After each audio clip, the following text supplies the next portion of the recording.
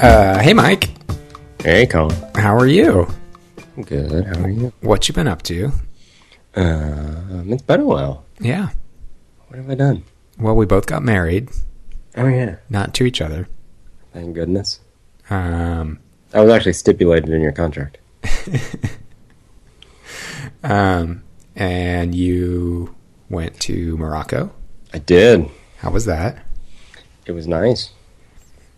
And, yeah. It's been busy. It has been busy. So, but now not we're anymore. back. No. I got a new tree. Oh, yeah. Have you figured out what kind of tree it is? It is an elegant Tristania, I think they're called. It's the tree in front of the library. That's all I know. The tree in front of the library. Yeah, the library nearby. Was the tree in front of the library? Yeah, exactly. Yeah, if you just get a tree from the nursery, they're so small. Whereas if you wait until like late at night and go and take a 20-foot tree from someone else, gives you a jump start. Yeah, that's the way to go. It is. Um, Fortunately, the root balls are much larger than you expect, so it's just like sitting on top of the concrete right now, on its side. You need one of those digger machines with the Oh blades. yeah, but I didn't plan that part too well. Those are pretty cool. And let's see, has anything happened in the industry? Actually, I think I can't think of anything crazy. What has happened? Ion got bought? Yeah, and by Blackmagic, and Blackmagic made it free, or $9.95, or, effectively But it was free. I think they have a paid version, but... Oh yeah, but not for people. Right. It's an order of magnitude cheaper, or maybe infinite orders of magnitude cheaper than it was. Yes. Does that work? I think that works with orders of magnitude still. I don't know how that works. But, and the Sony's got a new camera out, the X70, which has generated a lot of buzz, because it's shooting long GOP 422 10-bit. Yeah. That's been interesting, so people seem pretty excited about that. Mostly, obviously, no one's excited about the long GOP part, aside from the fact that it makes it reasonable to record 10-bit and 422 on, memory cards. So, yeah. That's an exciting change. The software support isn't quite there yet, but... Colin, why is the software support not there? Well, okay, so... Get on that. Apple... they have two different families of H.264 codecs in OS X. They have the one that is used when you watch a video in QuickTime Player or in your browser, or when you're working with things like AVC HD media. And then they have a different one that's used for formats like AVC Intra and some of the XAVC. XAVC is a whole different rant. That's a weird format. Scare quote format. So they have two different codecs. One for normal H.264, like long GOP, 8-bit, 420, and then one for AVC Intra, which is, as the name suggests, intra-frame and 422 10-bit. Potentially, it doesn't have to be. Neither of those... That makes sense, because they're different formats. Right, yeah. Neither of them can handle 10-bit 422 long GOP, because the long GOP stuff is in the one H.264 decoder, and the 10-bit stuff is in the other. And so, hopefully Apple... We need a third codec. Right, yeah. Hopefully Apple will be resolving that. Unfortunately, no one else can resolve that, because creating AV Foundation codecs is not an open process. Well... fine, I guess, but... we can all just switch to GStreamer, can't we? We could. I mean, that's the fallback for, if you want to support this stuff and you aren't licensing a fancy H.264 codec, is you use an open source thing and transcode it. But do they support it yet? I imagine FFmpeg can do this. I haven't tried. Yeah, the only problem is their GPL. Right. There's licensing issues around their H.264 implementation. I feel like I'm saying H. Luckily, you are saying H, which is weird. I'm not trying to. Is that a German thing? Is this another one of your affectations? It's a British thing. Yeah. Yeah. That seems like you. Zed as well. I say Zed a lot. XZ. So yeah, that's a new format that hopefully will be supported soon. And other than that, I think it's been pretty quiet, as it tends to be this time of year. Although I will note that the number of sales calls we're getting about NAB has been picking up, telling us that NAB is indeed coming up in the not too distant future. It's time to get a booth designed. Yeah. We're making it out of wood this year, right? Are we? Oh, we should do it. Yeah, we need to compete with Autodesk. They always beat us at booth design. And that doesn't seem right. It feels like we should be able to beat them. I think given, expenditures and everything. Yeah, I feel like it's mostly that they have a little more space to work with. I don't think it's that the quality of the booth is less. Yeah. It's just, Think so? Yeah. I think if we had that much space, ours would be as good. We reuse ours a lot, too. Yeah. They get to do a new one every year because they do more than one trade show. Yeah. What are we going to do? We should do something cool. I'm serious. It should be all, it should all be like... Particle board? No. Hardwood with like tongue and groove. That seems like a good use of my time. I fully support that. It'd be beautiful. We could just spend the whole setup time lacquering. Or we could, see, the advantage of this is we don't have to bring anything other than like a router table. Yeah. Just take a router, carry on the plane, and then when we get there, fell a tree. There are still trees in Las Vegas, right? There were never trees in Las Vegas. Oh, come on. Can we make one out of sand? Ooh, glass. Yeah. We'll just bring a high-powered laser. No, you can melt it with the sun if you got enough mirrors. Remember that 3D printer for sand? Well, the solar power plant near Las Vegas is not operating at full capacity, so maybe we can borrow that. I hear it melts birds. Yeah, it's turned out to be cloudier there than they expected as well. So it's depressing. Yeah. Luckily, we'll always have gas. Yeah, it turns out. So, topics. Global warming. No, wait. Different podcast. What are we talking about? So, what I wanted to talk about this week is pricing of applications and commercial viability. There's been a conversation happening on other podcasts and in the Twitter sphere recently about this idea of creating an app dedicated to podcasting, because it turns out lots of people do podcasts. Lots of people who are vocal on Twitter do podcasts, people in the software development space, and we all use these sort of kludged together solutions. So we are recording right now via Skype using a tool called Call Recorder. Then things get edited in Adobe Audition. A lot of podcasts actually do what's called a double ender, where both of us would record and then we would sync them up later. We don't do that because we're not professionals. And then there's all kinds of audio processing, and then there's the whole sort of distribution side. So writing show notes, hosting RSS feeds, hosting files, dealing with integration into iTunes. So there's a lot of moving parts involved in posting, or recording and posting a podcast. Right. And it's the sort of thing that has that you can see how you could do a unified app that would do a really good job of this, because it would be designed specifically for the things podcasters need. Right. It'd be their blogger. Yeah. So it would, do the call stuff. It would support multiple parties.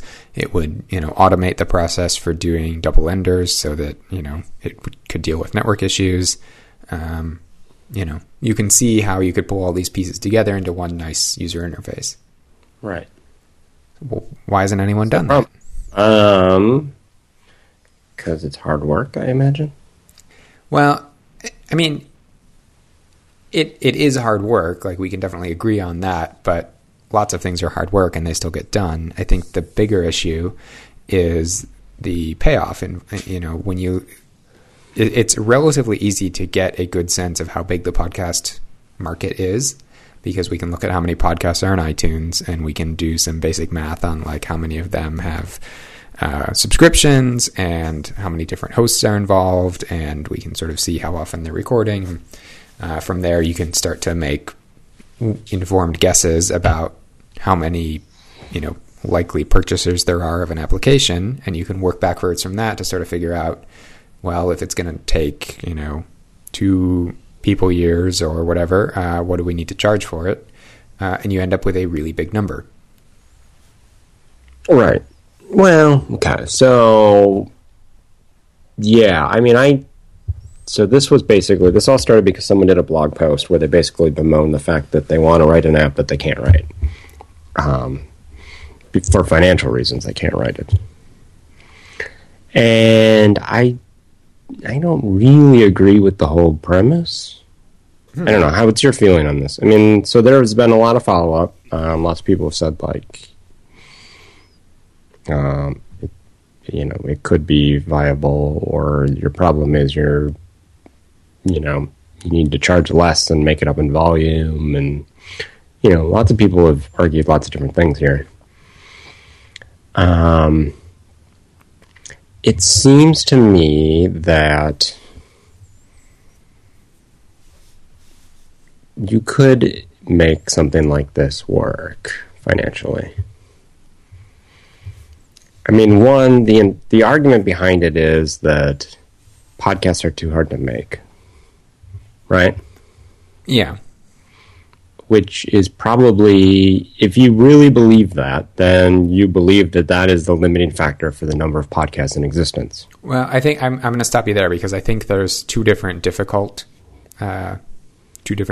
involved, and I think this deals with one of them. But I think the bigger issue is, and I think this is part of where the conversation came from, is the issue of the recording hardware and all of the other costs involved. So what ends up happening is that the people who want the tool are the people who are sort of already up to the point of needing the tool. Spending a lot of money already, yeah. But, so here's the thing. I'm not sure that the market's as small as they think. Because they're counting... Well, that or there's one of two things. They're not estimating how much people would be willing to pay for a tool like this. They're lowballing their figure, or they're lowballing their market size. And that's easy to do because, we all go into these things now informed by the Mac App Store. Yeah. I think a lot of people think that apps have to be cheap for people to buy them. And they're also used to being sort of ham-handed with ways to deal with price elasticity. Some of that's changing now with the in-app purchases thing, but, I think a lot of people's worry is that most people will not be pro enough to spend a lot of money, and the few people who are pro enough, there aren't enough of them to charge them enough money. Yeah. But that, to me, I don't know a lot about this market, but it seems to me like the people who are pro enough to pay a lot of money have a lot of guess. And if the whole point of this, the way this was pitched was as a double-ender app, just charge for the app. Make them pay for each one of their guests. Yeah, I think that's... it's $40. Yeah. So every single episode, they end up spending $40 to give, random Twitter be famous guy a copy. And yes, eventually, every famous pundit will have a copy floating around.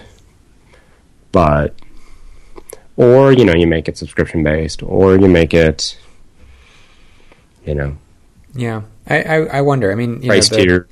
The estimate I think I heard from Marco, based on the database he uses for his Overcast podcasting application, is that his best estimate is that there are about 10,000 people worldwide who routinely create podcasts. Sure. And, you have to work from there to figure out, of those, how many of them are, because there's a lot of This American Life, people who have existing workflows. And then there's this whole set of podcasts that are people recording things in person. with a Zoom, handheld recorder or something. So, or churches recording sermons. So you have to, assume that less than that number of people are the potential audience, and then you have to look at what your, likely penetration within that potential audience is. And I think you're, being pretty optimistic if you think you're going to get more than, 10 or 20%. Yeah, no, you get 5. So that's, best guess between 500 and 1,000 people. Yeah, I mean, I suppose, maybe that's true. But we would buy it. There's no way we can be one of 500 most, mid-tier professional podcasts. We're nobodies. Yeah. No one even listens to our podcast, and I drop $200 in an instant. Yeah. I think... has anyone on Overcast ever subscribed to our podcast? I doubt it. I don't know. I think I could look. That just seems... It doesn't seem like... and granted, yes. If you are a person on a podcast, you probably think the podcast market is larger than it is. But I don't know. So say you were going to charge $200 for this. What do you think? How many copies do you think you have to sell?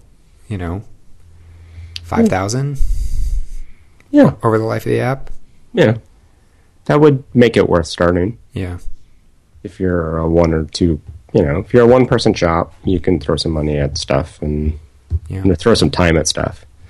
But, that's the other thing is okay, so this was 2 guys who are worried about breaking even. They're not going to be the kind of person to ship an app like this. It's a speculative market. Yeah. That's the great thing about capitalism, is there are a bunch of dumb people out there who will waste their time. Yeah, I think the other hard part of this app is because it has to do so many sort of discrete things, it's relatively hard for one person to do it well, I think, in any reasonable amount of time. So I think that's probably a pretty big barrier as well. The skill set involved with doing audio editing is not the same skill set as network audio communication like Skype and, some of the other things. Yeah, but you could bite off a smaller minimum viable product. There's no reason why you couldn't use Skype. The reason why people don't like Skype is because the call quality always sucks. But if you're doing a double end, if you make double enders easy, then you don't have to do good VoIP. Sure. So I don't know. And especially if you do some sort of gated, if you're smart enough to do some sort of, noise gated double ender where it cuts itself together or use NTP to sync up the stuff, it could be pretty easy. Yeah. And maybe that's the minimal viable app, is an app that, has some way for auto discovery of the other people on your call.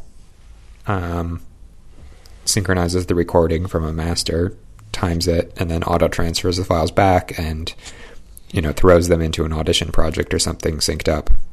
Yeah. I don't know. Yeah. That might be it. A lot of this is done already by Apple too. It's not can you still do calls over iChat? Yeah. You could with the theatrical whatever. I think you probably still can.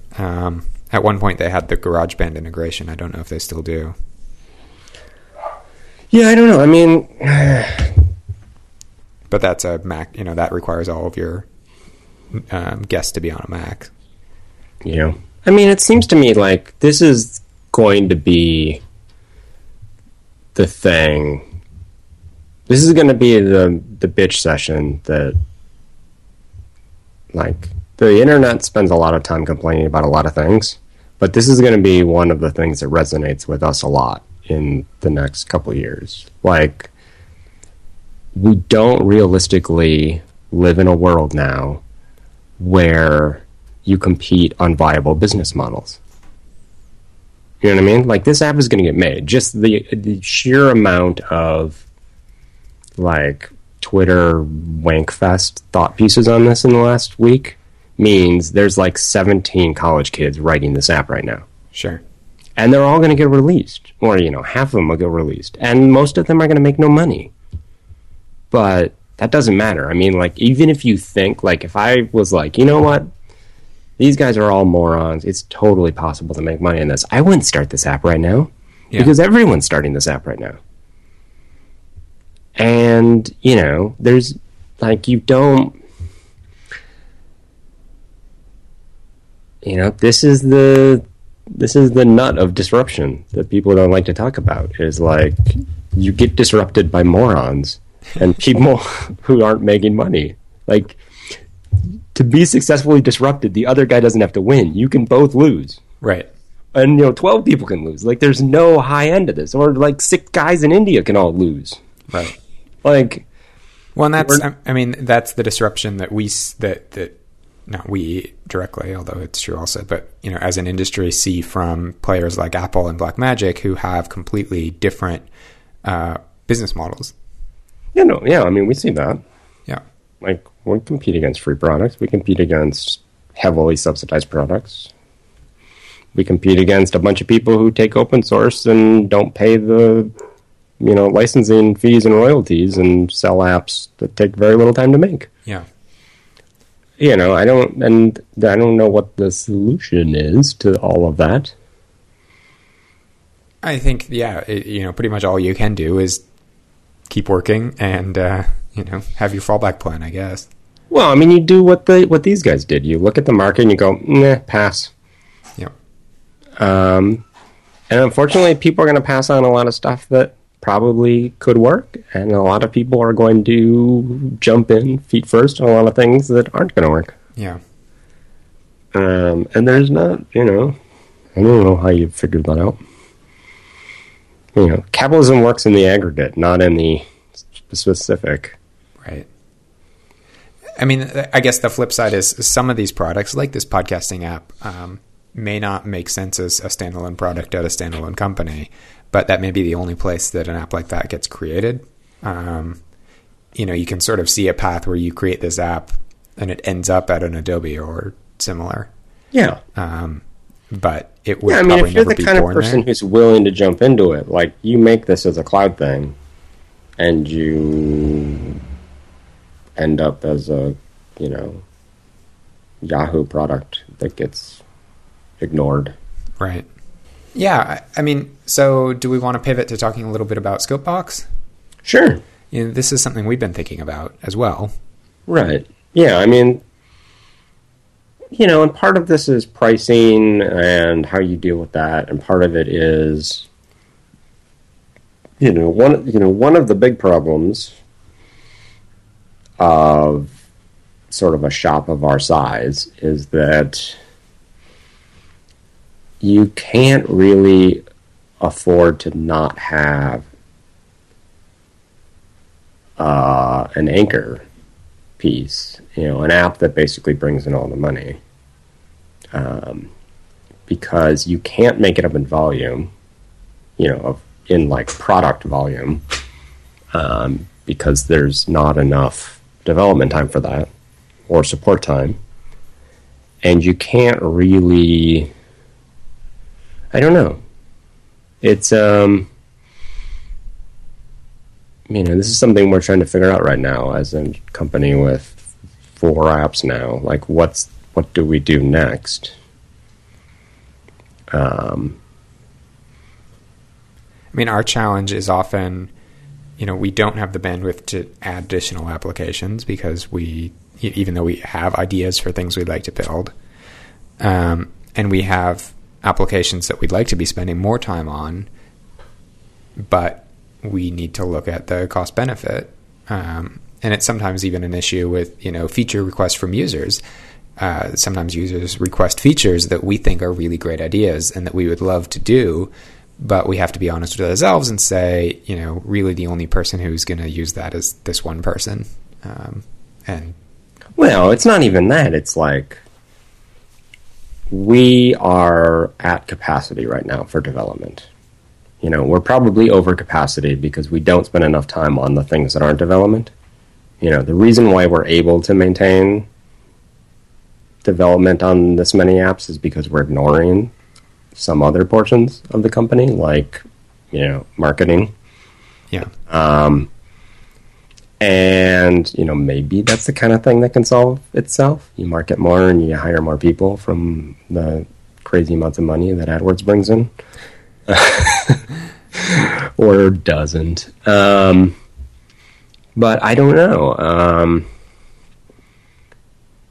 So what happened was the company started with a single app, Scopebox, and it was an expensive product.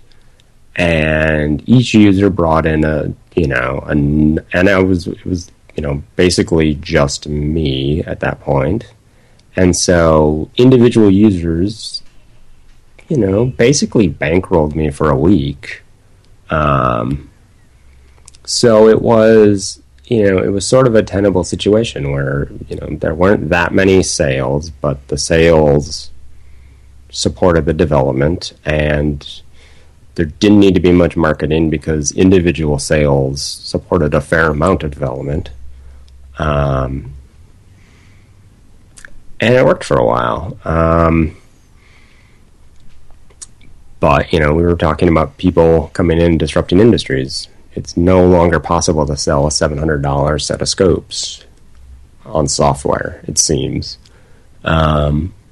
And so, we're now $100, which means we need to sell 10 times as much to support the same amount of development, 7 times as much to support the same amount of development, which we just about do. I would say we make more money now. We're finally, at this point, to the point where we make more money selling a $100 version of Scopebox than we did selling a $700 version of Scopebox. But it's still not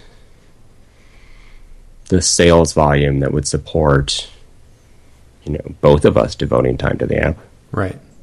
And in comparison to our other apps, it's not enough to prioritize it as an app. Right. So I don't know. I don't know where you want to steer this conversation. I mean, that sort of, there are different ways to change that situation that we've talked about.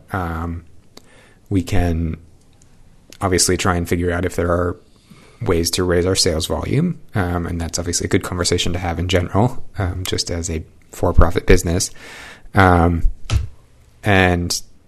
that's tough because there's a lot of sort of catch-22 or chicken egg or something situations when it comes to sales, especially of pro products, because of the way people buy those and the places they're used. It can be hard for small companies to sort of get that ball rolling as compared to companies that have a scaled up sales and marketing department.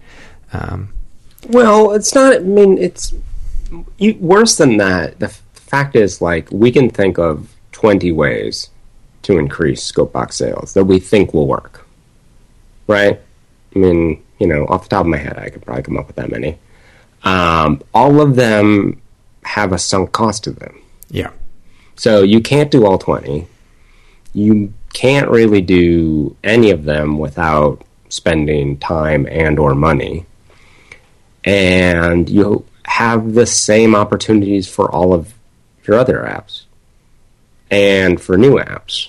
And so when you get to a point where you no longer have any, the app was written because my time was very cheap. Right. Essentially. I took 6-8 months to get to the first version I showed anyone. Mm-hmm. And it was all sitting in my house working 20 hours a day, 18 hours a day, living off savings, and I think I did, that year I made $20,000 on the app, and that was fine because that's all I spent. Right. And that was great. And that's why disruption tends to come from college campuses. It's not exactly what my fair market rate would be. Right. I think it'd be hard for either of us to make that shift right now. Well, right. Yeah. I mean, you're not going to take a pay cut and work for 20 grand adding stuff to Scopebox. Right. And so, yeah, I mean, it's hard to decide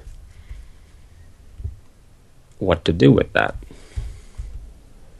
I mean, so you find more customers somehow, which, isn't a obvious thing, or you raise the price again, which is something we're discussing doing.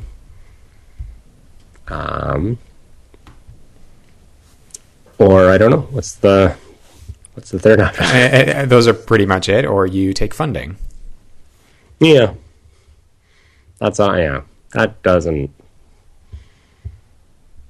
a strange option. Well, because that's going to come with it the implication that you need to grow much bigger. Right. Yeah. And it's hard to see how a software company really does that nowadays. I don't know. Yeah, I mean, services grow. Software... I don't hear a lot of software companies being funded right now. Yeah. I mean, certainly we could get loans and things, but that's different. Yeah. I'm willing to blow someone else's money on payroll. I mean, we have money, we have savings in the company, but that doesn't mean, the reason why we're not spending it on development on Scopebox is because...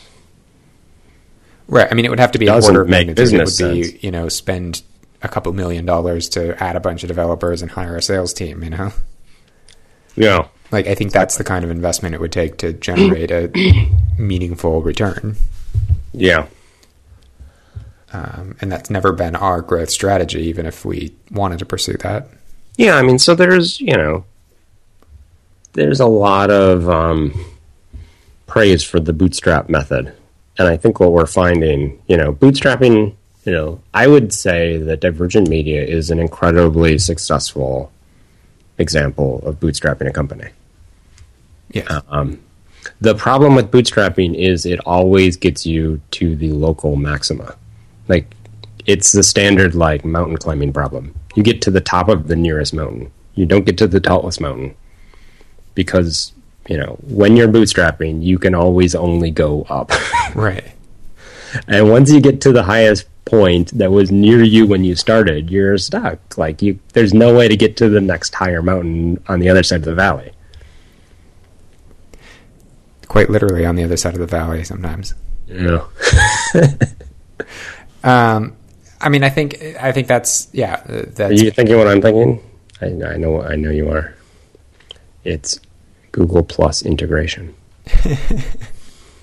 I think, some of that comes back to deciding on the goals you have for the company. And I think I have a pretty good sense of what your goals for the company are, even if they're not articulated in our internal mission statement. Oh, yes, they are. I don't know. Okay. Our mission statement is be evil. No? You haven't gotten that memo? I think, yeah, it's a little more nuanced, but okay, that's the gist. No, I mean, I think the mission statement of the company is don't work for anyone else and make software you like. Yeah, I guess so. Yeah, I mean that put out something you can be proud of, and don't let anything impede that. Right, but I mean, your goal for the company has never been to become, to have a buyout or to have a yacht. Yeah. And so you haven't structured the company in that way, and you haven't tried to grow that company in that way. Right. From day one, you could have taken a very different attitude and ended up selling out to Apple at various times, or moving to Adobe or something. Yeah, no, I mean, before we shipped the app, two people tried to buy it. We could have skipped all this. Yeah. Granted, now, okay, one of them was Harris. No, not sorry. One of them was the guys who make the really bad software scopes. Oh, Videotech? No. The guys who make the software ones. They're not software. They're hardware, but they're in a little box and you plug in a monitor. Oh, I mean, Leader makes some of those. Leech. No. Is it Harris? No. I mean, there's a bunch of companies that aren't around Harris is anymore. big. It was littler than that. Yeah. I mean, Videotech and Tektronix. Videotech's not around anymore. Videotech's not around anymore? Now they got bought by Tech. Oh. Huh. I mean, there's a lot of players from the early days of Scopebox who aren't around anymore.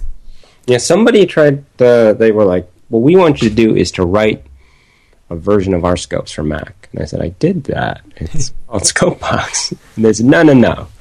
We want you to write one for us. And I said, well, do you want to buy the company? And they said, well, I don't know about that. I said, well, you want to buy my only product? I said, yeah, no, we don't want to buy the product. We want you to make our product for Mac. And it's like, okay, so you want to put your logo on this? And they were like, no, yeah, kind of. So you want to buy it? Well, no, you can keep your product. Okay. But yeah, that certainly, there would have been opportunities. Yeah. And it's also, I've been doing this, looking into some of this stuff for my graduate program. And one of the other things that I sort of hadn't been thinking through as clearly is how many people in this space sell software as a hobby or as a secondary stream of income and have no expectation or intention of it becoming a full-time revenue source. Right. And they aren't making the moves necessary to sort of grow it from a part-time gig into a full-time gig. The attitude is sort of, it'd be great if that happened, but it's not realistic and I'm not going to put energy into it. Right. And I mean, I think a lot of it is like there's a couple tiers to software development as a career path. And if you want to be like the most lucrative, unless you want to like become like a, VP track manager type at one of these big Silicon Valley companies, or you want to be like a CTO for a financial services company. Like if you want to write code for a living, the most lucrative way to do it is probably to be a contractor, to be a mercenary, essentially. Sure. You can make, multiple hundreds of dollars an hour doing that. And the best, if that's the track you want to be on, you have to be fairly public with your abilities. And one of the fastest ways to do that is to have products. Sure. That you can show. Open source or commercial. Yeah, either you're like a major contributor to an open source product, or you're, or you have a portfolio of apps that you actively maintain. Either one or more. Yeah. And so, yeah, for a lot of people, it pays dividends in that respect. Like you build the app, you make $100 a month from the App Store, and, people call you constantly for work. Which, if you're cool with that, is a pretty good approach. Right. But this is why, like, thinking that everyone's competing on the same field at this point, right, making apps is just not the case anymore. Right. Because everyone needs different things out of their app. Like, there's someone who can make this podcasting app and be perfectly happy with it and continue to maintain it, without bringing in, the $250,000 a year that these other guys wanted. Right. Do you think that a company like Omni Group or Panic could be started today? I don't know.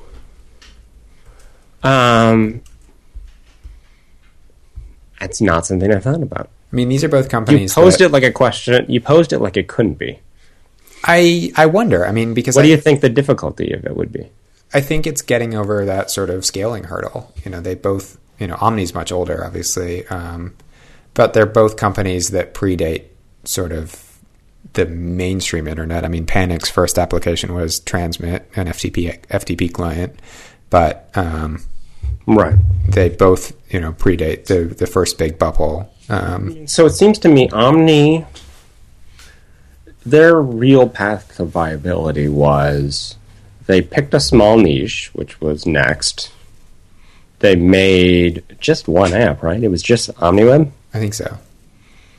And I think the thing that really got the company to a point where it could make like where it could be sustainable was when Apple bought a bunch of IP from them. Okay, so Because Apple bought like their PDF renderer stuff for OS X. Okay, I didn't know that history. They licensed all that. And I imagine that was not a small purchase. Sure. You know, it's small for Apple, but I bet it was not small for the Omni guys. Probably wasn't that small for Apple back then either. Yeah, that's true. So, I mean, you know, things like that can still happen. You know, I'm not sure. I don't know enough about the company to know if they would be where they are now without that. I mean, certainly, had they just continued to develop OmniWeb, they would not be anywhere. Right.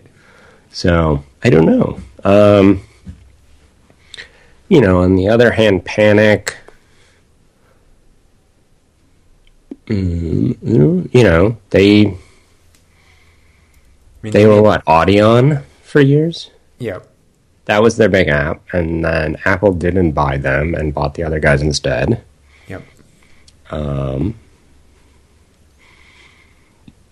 But did they make money off Audion? I guess they did. They charged for that, right? Yeah. Sure. Yeah. Yeah, I don't know. Like, I mean, how do you do? One gets a sense from the way they structure things that Transmit brings in the bulk of their revenue. Yeah, that or Coda at this point. Maybe. Yeah. I don't know. But they certainly don't charge a lot for Transmit. Like, I use Transmit and I haven't given them money in a couple of years. I mean, they're on version 4 now, I think, over the last 16 years. Right. So did they charge for 4? I don't remember. Yeah. Okay. So every 4 years, you're giving them $50, say. Yeah. Something like that. You know, and it has the advantage that it's a fairly, you know, they're the market leader in a fairly broad category. Yeah. Like, a lot of people have FTP clients. They're also competing against, you know, a lot of free clients and other things. I feel like they at least have 5% of that market. Sure. Probably a lot more.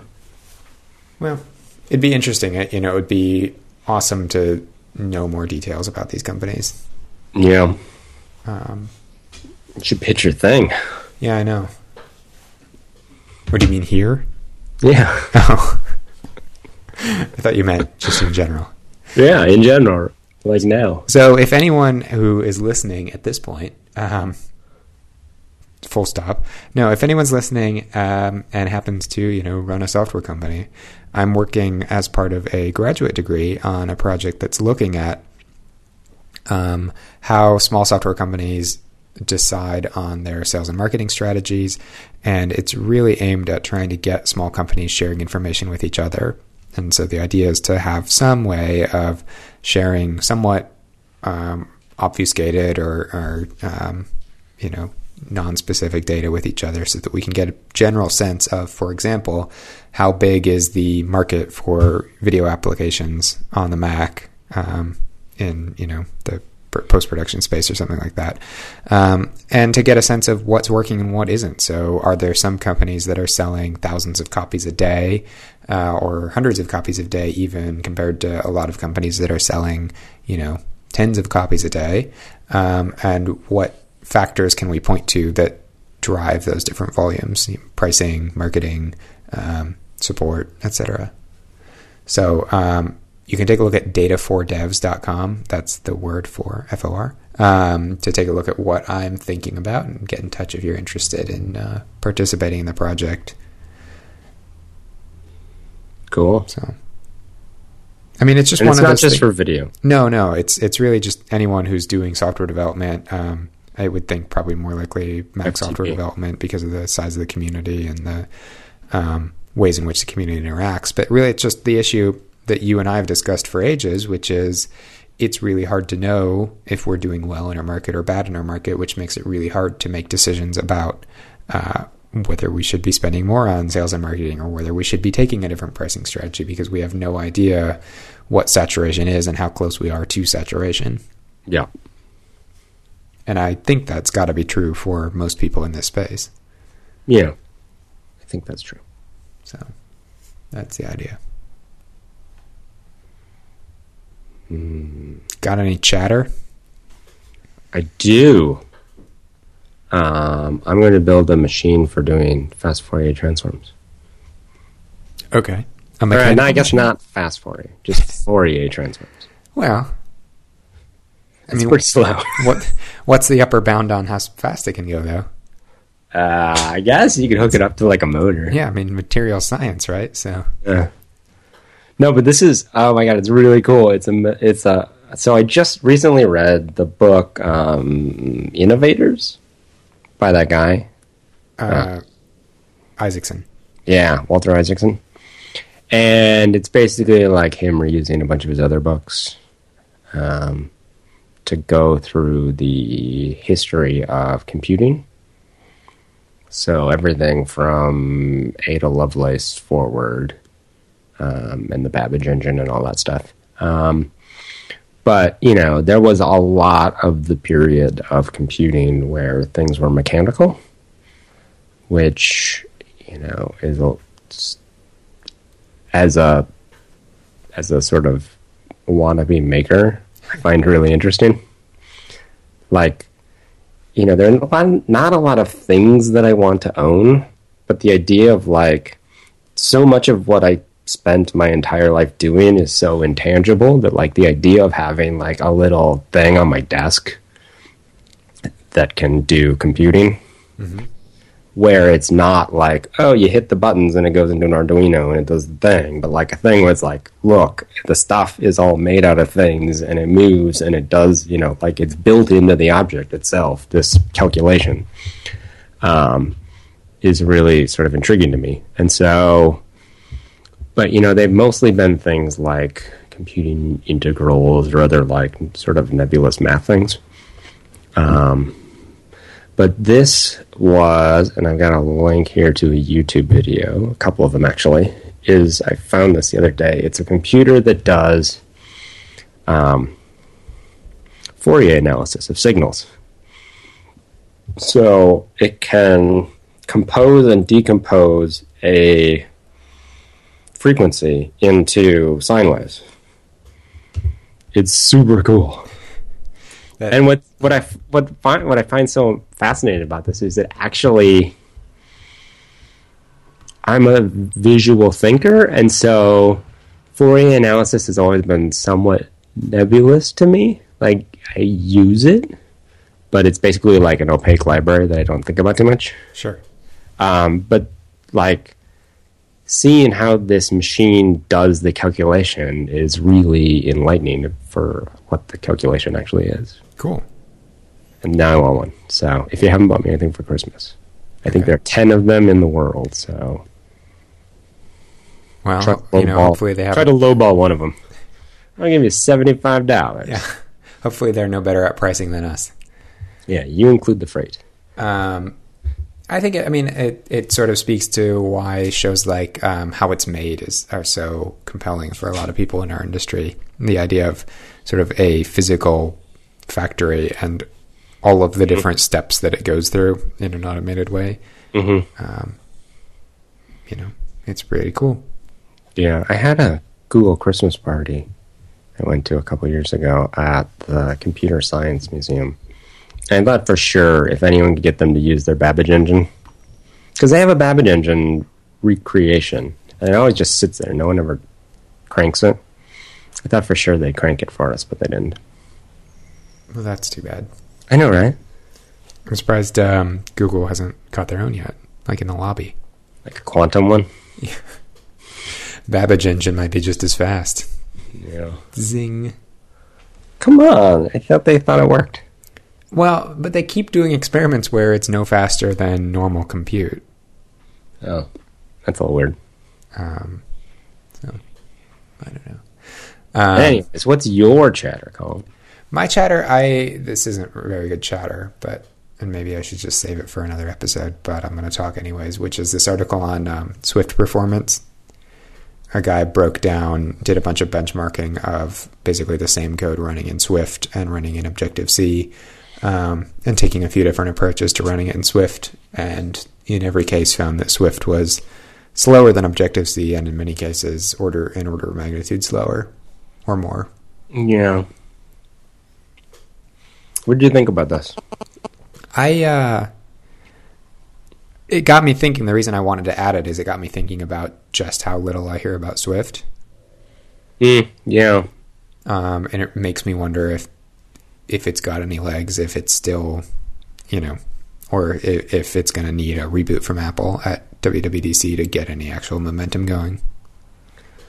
I bet people are using it, aren't they? I still hear people talk about it now and then. Have you heard of anyone who's shipped an app built on it? Are you allowed to do that now? I guess Yeah. iOS 8 now you can. And Yosemite. Yeah, that's true. But I don't know if anyone has. We should.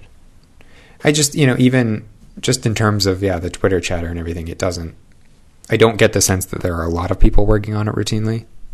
Yeah. And so I wonder how Apple's going to handle that at WWDC and just in general going forward. Yeah, I mean, I think they're somewhat reserved about pushing it right now because it is a work in progress. Mm-hmm. But this whole, I don't know, reading this post, the guy seemed to go into it hating Swift already. And he didn't find a lot of performance problems. He found one performance problem, which is there's a cost to making objects. Mm-hmm. Which can and probably will be pretty quickly resolved once they decide it's a priority. But yeah, I mean, it sounds like the entire thing is super in it is what takes time. Mm-hmm. Yeah. So I don't know. Well, anyways, I thought it was interesting enough to bring up just to get people thinking about where Swift is at and where it's going. So let's do Swift. I would have to learn how to write software first. Because did you see someone made playgrounds for Objective-C? No. Yeah, that takes a lot of the fun out of Swift. That's pretty cool. Yeah. It sounds kind of hacky, but yeah, it's like LLVM and stuff. It does. Yeah, it makes sense. In Swift. Yeah. Cool. Anyways. Well, we'll see you sometime. I'll see you Sunday. Well, yeah, I will see you Sunday, but on the podcast, I meant. The listeners. Yeah, I'll see the listeners sometime.